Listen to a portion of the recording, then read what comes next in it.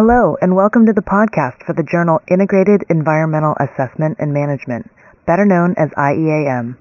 I'm Jenny Shaw. The April 2011 issue of IEAM features a special series of 4 articles that focus on a new approach to ecological risk assessment, called Traits-Based Ecological Risk Assessment, or TERA for short. Joining me today are Paul Brink and Donald Baird, co-chairs of the CTAC workshop from which these papers originated. Paul is a professor of chemical stress ecology at Wageningen University in the Netherlands, and he also works at Altera, a research institute associated with the university. He's also the president of CTAC. Donald is a research professor at the University of New Brunswick in Canada, as well as a research scientist with the National Water Research Institute of Environment Canada. Paul and Donald, thank you so much for being with us today. It's a pleasure to be here, Jenny. Thank you for inviting us. Same for me. So will you begin by briefly describing the concept of the traits-based ecological risk assessment and biomonitoring for our listeners? And as a follow-up, will you also tell us about how a traits-based approach for risk assessment differs from the traditional framework? That is, why should listeners adopt a TERA approach over a traditional one? And Donald, you mentioned that you were going to answer this one. Okay, Jenny, it'll be a pleasure. I'll try and do my best. I guess talking about traits-based ecological risk assessment, the first thing that's useful to do is to let people know what we mean by traits. I mean, traits are basically the attributes of organisms, their characteristics that we use, for example, for taxonomic identification or for ecological differentiation of one species from another. These so-called traits can be morphological. They could be something like the body shape of an organism. They could be physiological. In other words, they may relate to, does the organism respire through lungs or by gills or by breathing through its skin?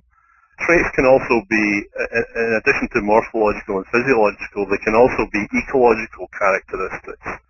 For example, does the particular species disperse?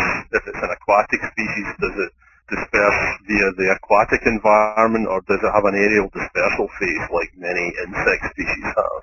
Now, obviously, these basic attributes of species are the stuff of ecology, and ecologists have, as part of their science, have explored the relationship between organism traits and the environment to develop theories of how natural communities and food webs are organized and how these units can respond to environmental change. In ecological risk assessment, however, we can take the information that's been generated by ecologists through the biological literature and also, as we'll talk about later, in traits databases, and use this information as potential predictors of organism sensitivity. And if we're interested, for example, in the response to toxic substances, we can develop relationships based on an understanding of the mechanism behind the relationship between these particular traits and individual stressors. For example, we may wish to explore how in insects or crustaceans, exoskeleton thickness influences uptake of a specific toxic substance. Or we may wish to study how possession of particular biochemical pathways might influence the sensitivity of an organism to a specific class of pesticides.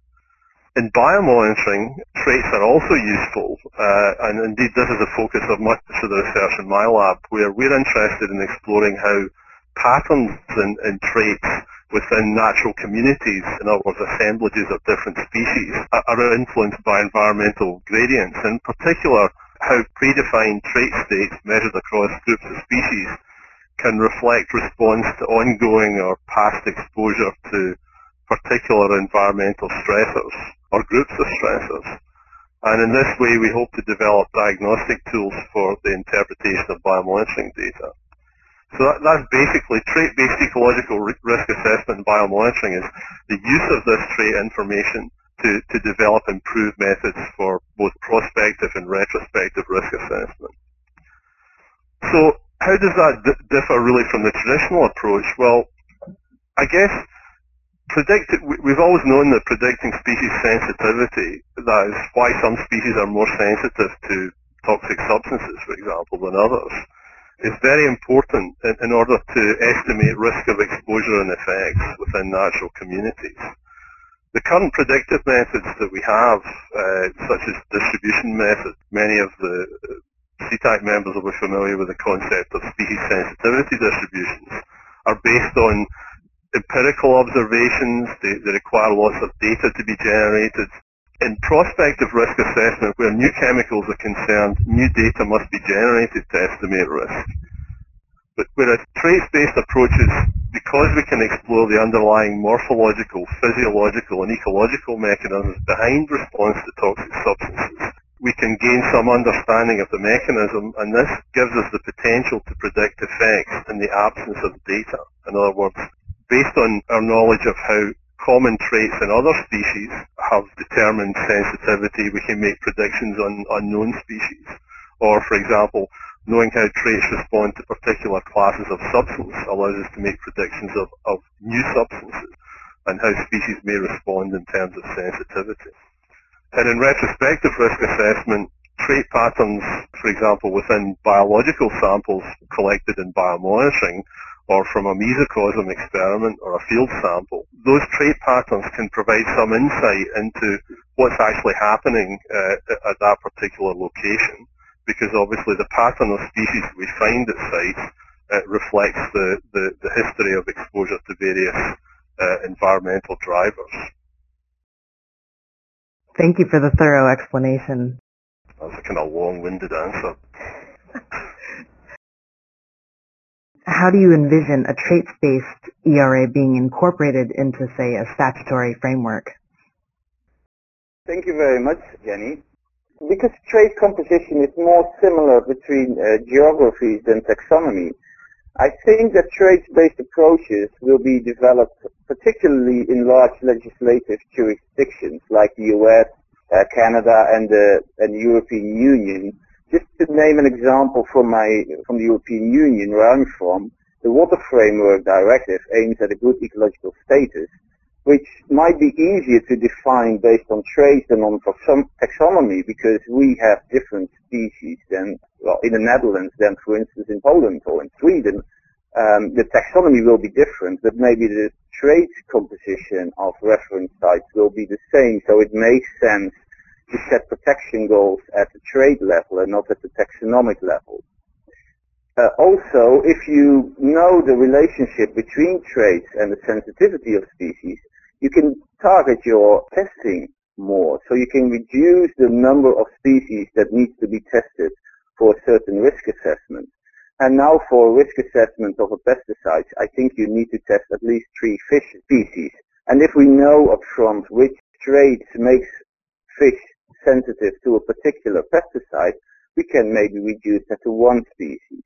So that's also one of the use of traits-based approaches in risk assessment. So to get away from the whole idea that sensitivity is a random attribute of a species, which is the basic fundament of the species sensitivity distribution method that is currently used in some jurisdictions to address uncertainty in sensitivity.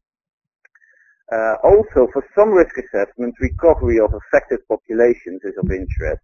And if you are interested in recovery, then you have to look at traits of organisms, like whether they have insensitive life stages, the number of life cycles they have, the dispersal ability, and the reproduction rate. And therefore, if you want to analyze recovery, especially in a spatially explicit context, then often you end up using models that include those traits. So it doesn't make any sense anymore to do an analysis on taxonomy alone then. For some specific problems like invasive species, it also does not make much sense to do that on a taxonomy base, because the success of an invasive species is again also based on its traits, its dispersal ability, its food preference, its tolerance to pollution, and also again its reproductive rate. But you can imagine many more traits. Well, Paul, thank you so much for that explanation. Thank you. Again, for our listeners, you've been listening to Paul Brink and Donald Baird discuss the special series, Traits-Based Ecological Risk Assessment. You can access the full series of papers in the April 2011 issue of IEAM. Just go to ctacjournals.org. I'm Jenny Shaw, and thank you for listening to the IEAM podcast.